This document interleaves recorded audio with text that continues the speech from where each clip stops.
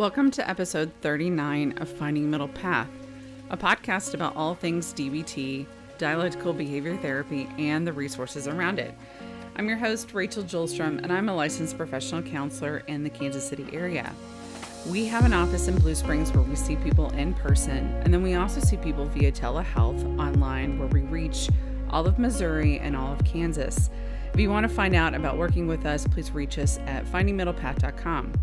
Now today we are going to talk about dialectics. Dialectics is the power of and the core concept associated with DBT. So stick with us as we talk all things dialectics and all things DBT.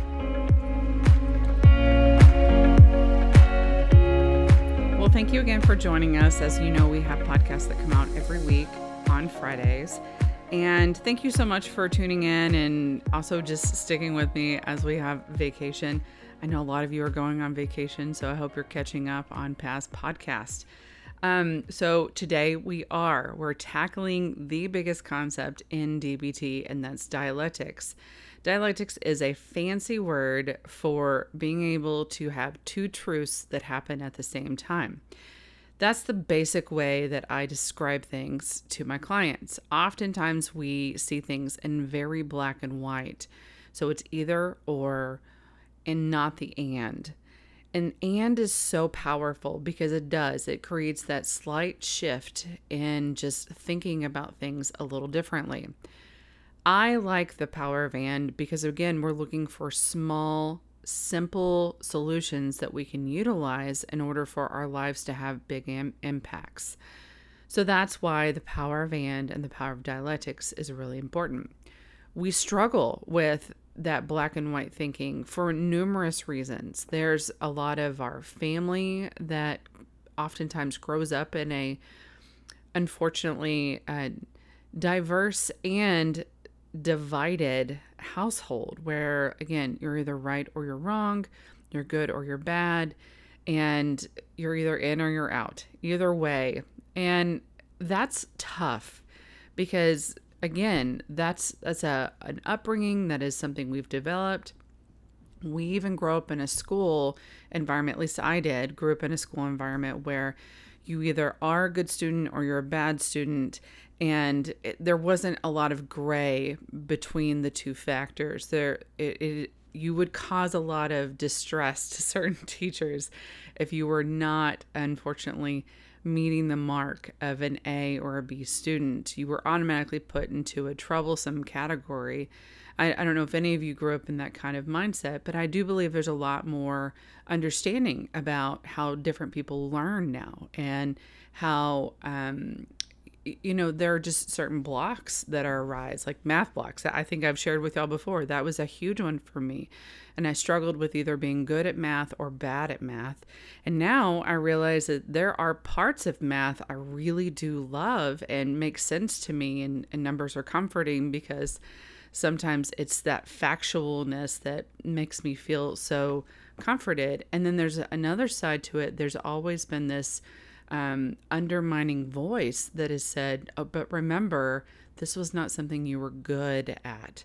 So you have to try so much harder. And those are those voices that are so dangerous growing up that cause a lot of distress and even start to develop a little bit of our personal identity.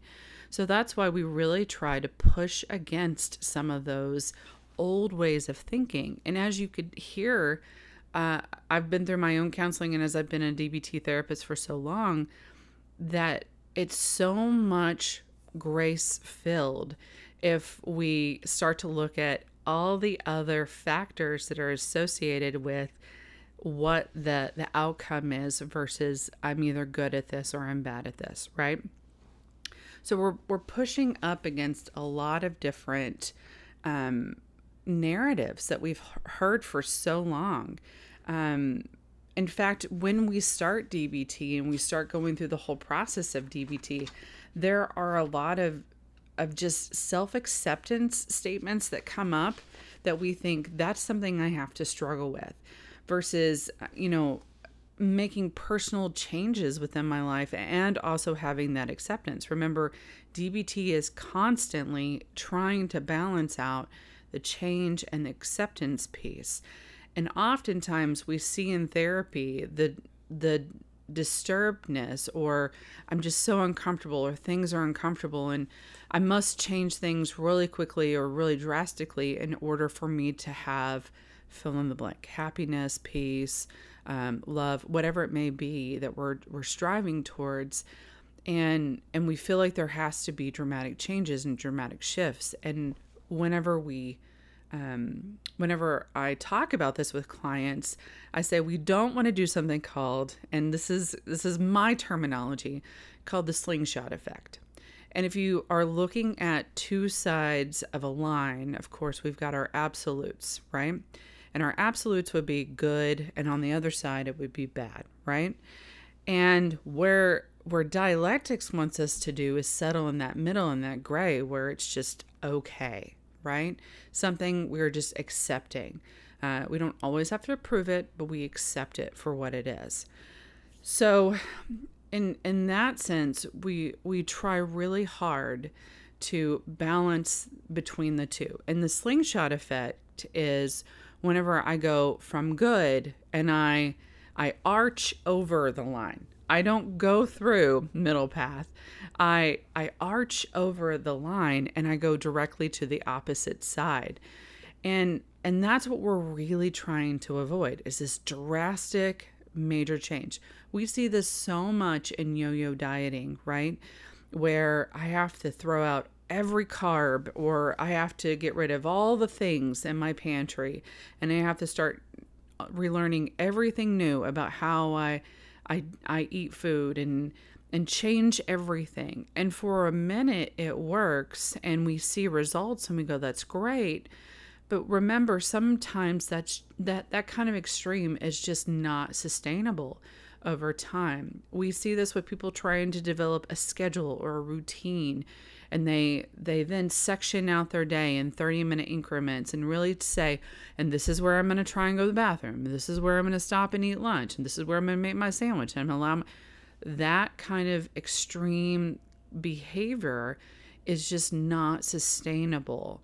In fact, it deteriorates, or it detracts from the ultimate goal, and that is, oftentimes we're just looking to feel that inner peace, that I feel satisfied.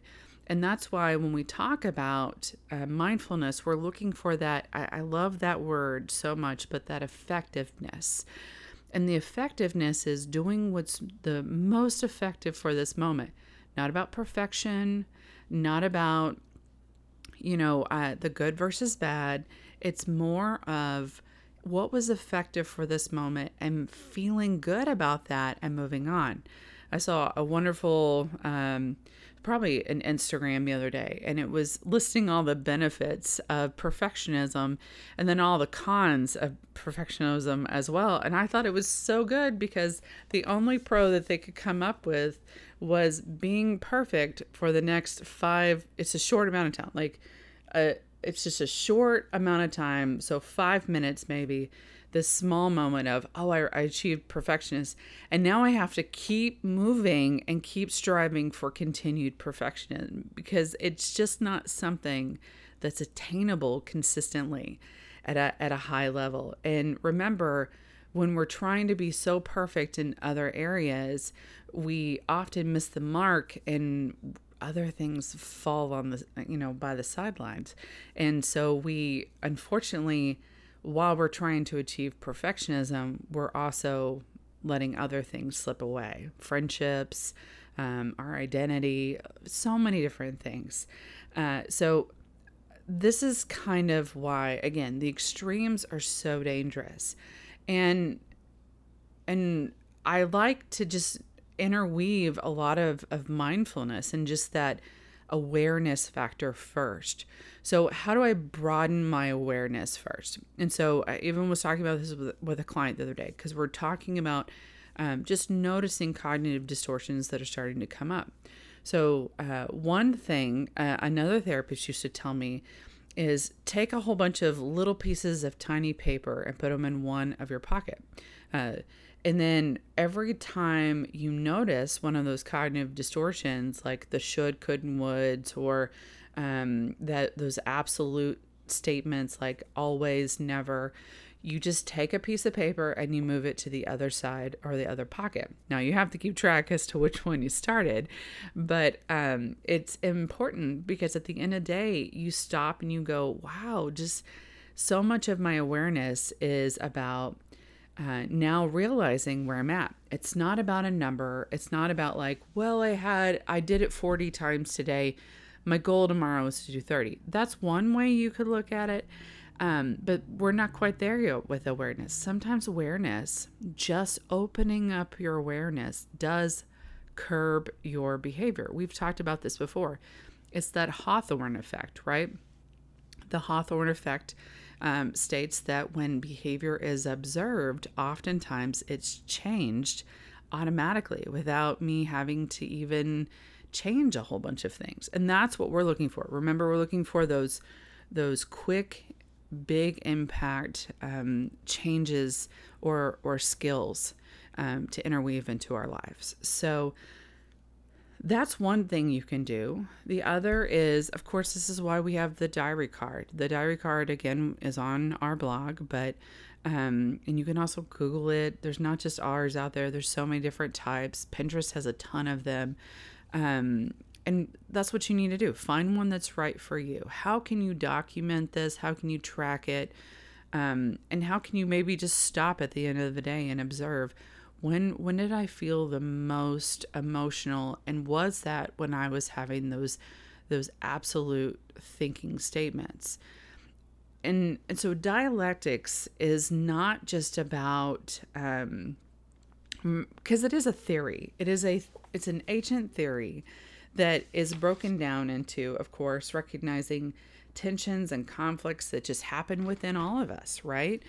And I love that this is why we're called dialectical behavior therapy, because I think in so many of the other therapies that are out there, and this is not at all a diss to any other therapy, I just like that we're ultimately looking for that inner peace within each one of us and what our underlying baseline is.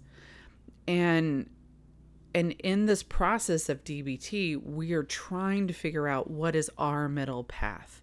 What is our ultimately just that reasonable, wise mind? What does that look like for each one of us? It's different for each one of us. Remember, there's so many pieces of this. DBT was founded based off of Eastern principles and Eastern medicine. And if you know anything about Marsha Linehan, she is a deeply seated Christian and has Catholic roots, and she has her own kind of thinking. And I love that she has taken both concepts and interweaved them, because there are wonderful concepts from both that do align with any sort of religion or non-religious person. That's the mind, that's the wise mind piece of, I don't have to look at one thing is good and one thing is bad in either or. Now remember, when we do talk about dialectics, one thing that Marsha wants you to be remembered of is that oftentimes we forget we have to recognize what is valid. What is the validity of this moment, the truth, the facts, and we have to lean into that, right? Remember, that's that logical mindset, right? And then we also have to identify the emotionality of the moment. And oftentimes when the emotion is so high, there are oftentimes either self-invalidating statements, because remember, like I said, growing up, I'm just bad at math, right? Self-invalidating statements, or statements that I've heard from other people, or outside invalidating statements like, yep, you're just bad at math, just how it's going to be. You're always going to need additional help, right?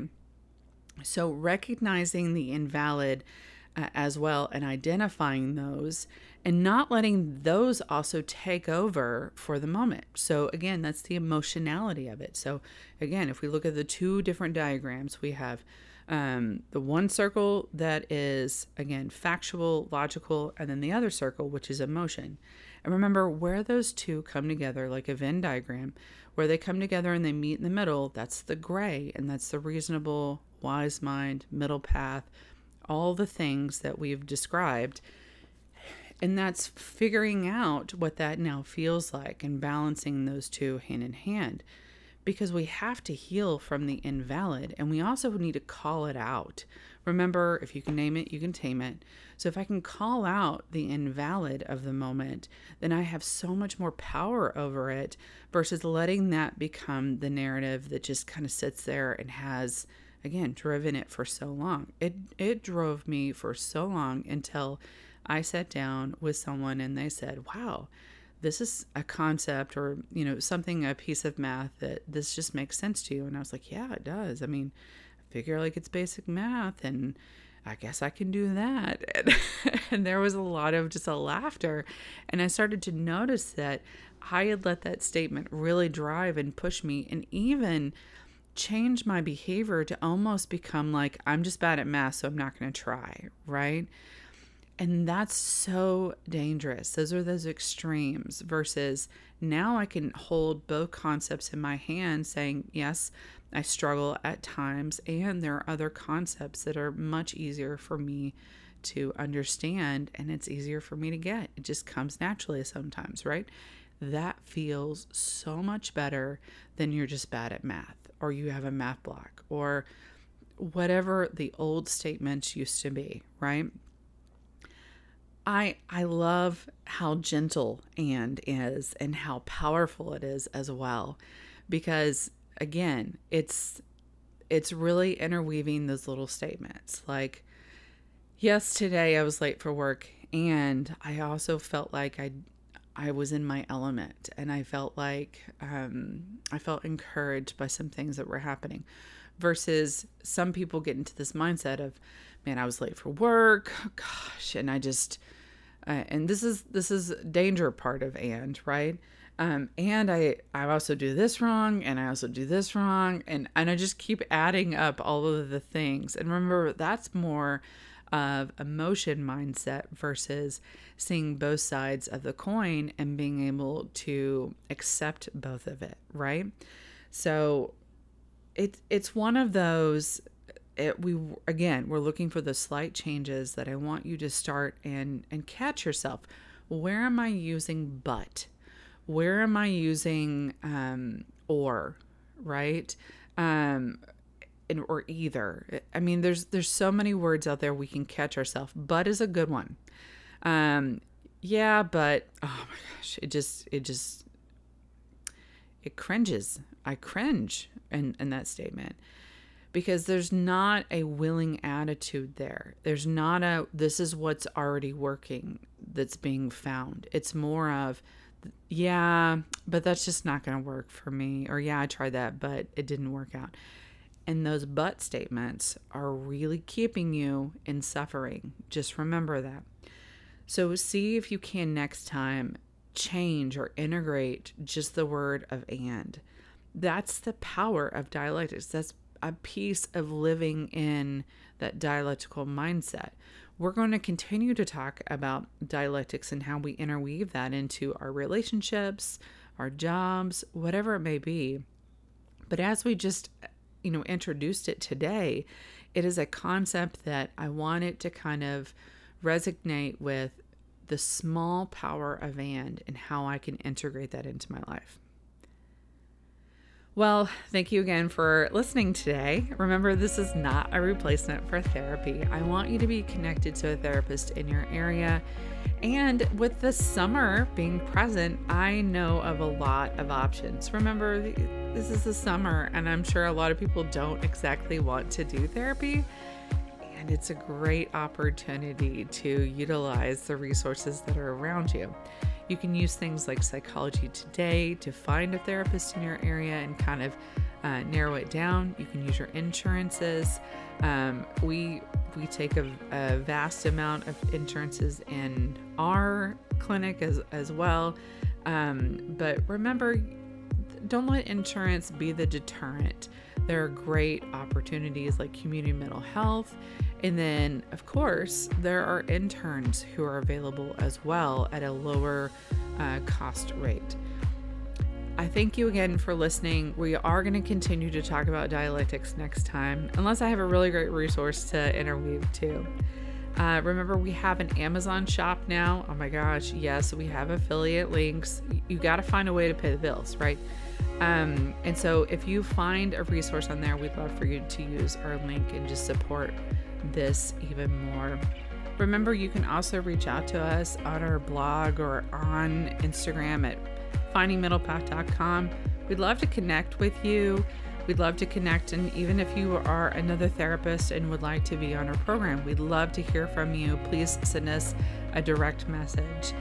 Anyways, thank you so much, everyone. I hope that you have a wonderful weekend. Get out, get some fresh air, get some sunshine, and you all have a great day.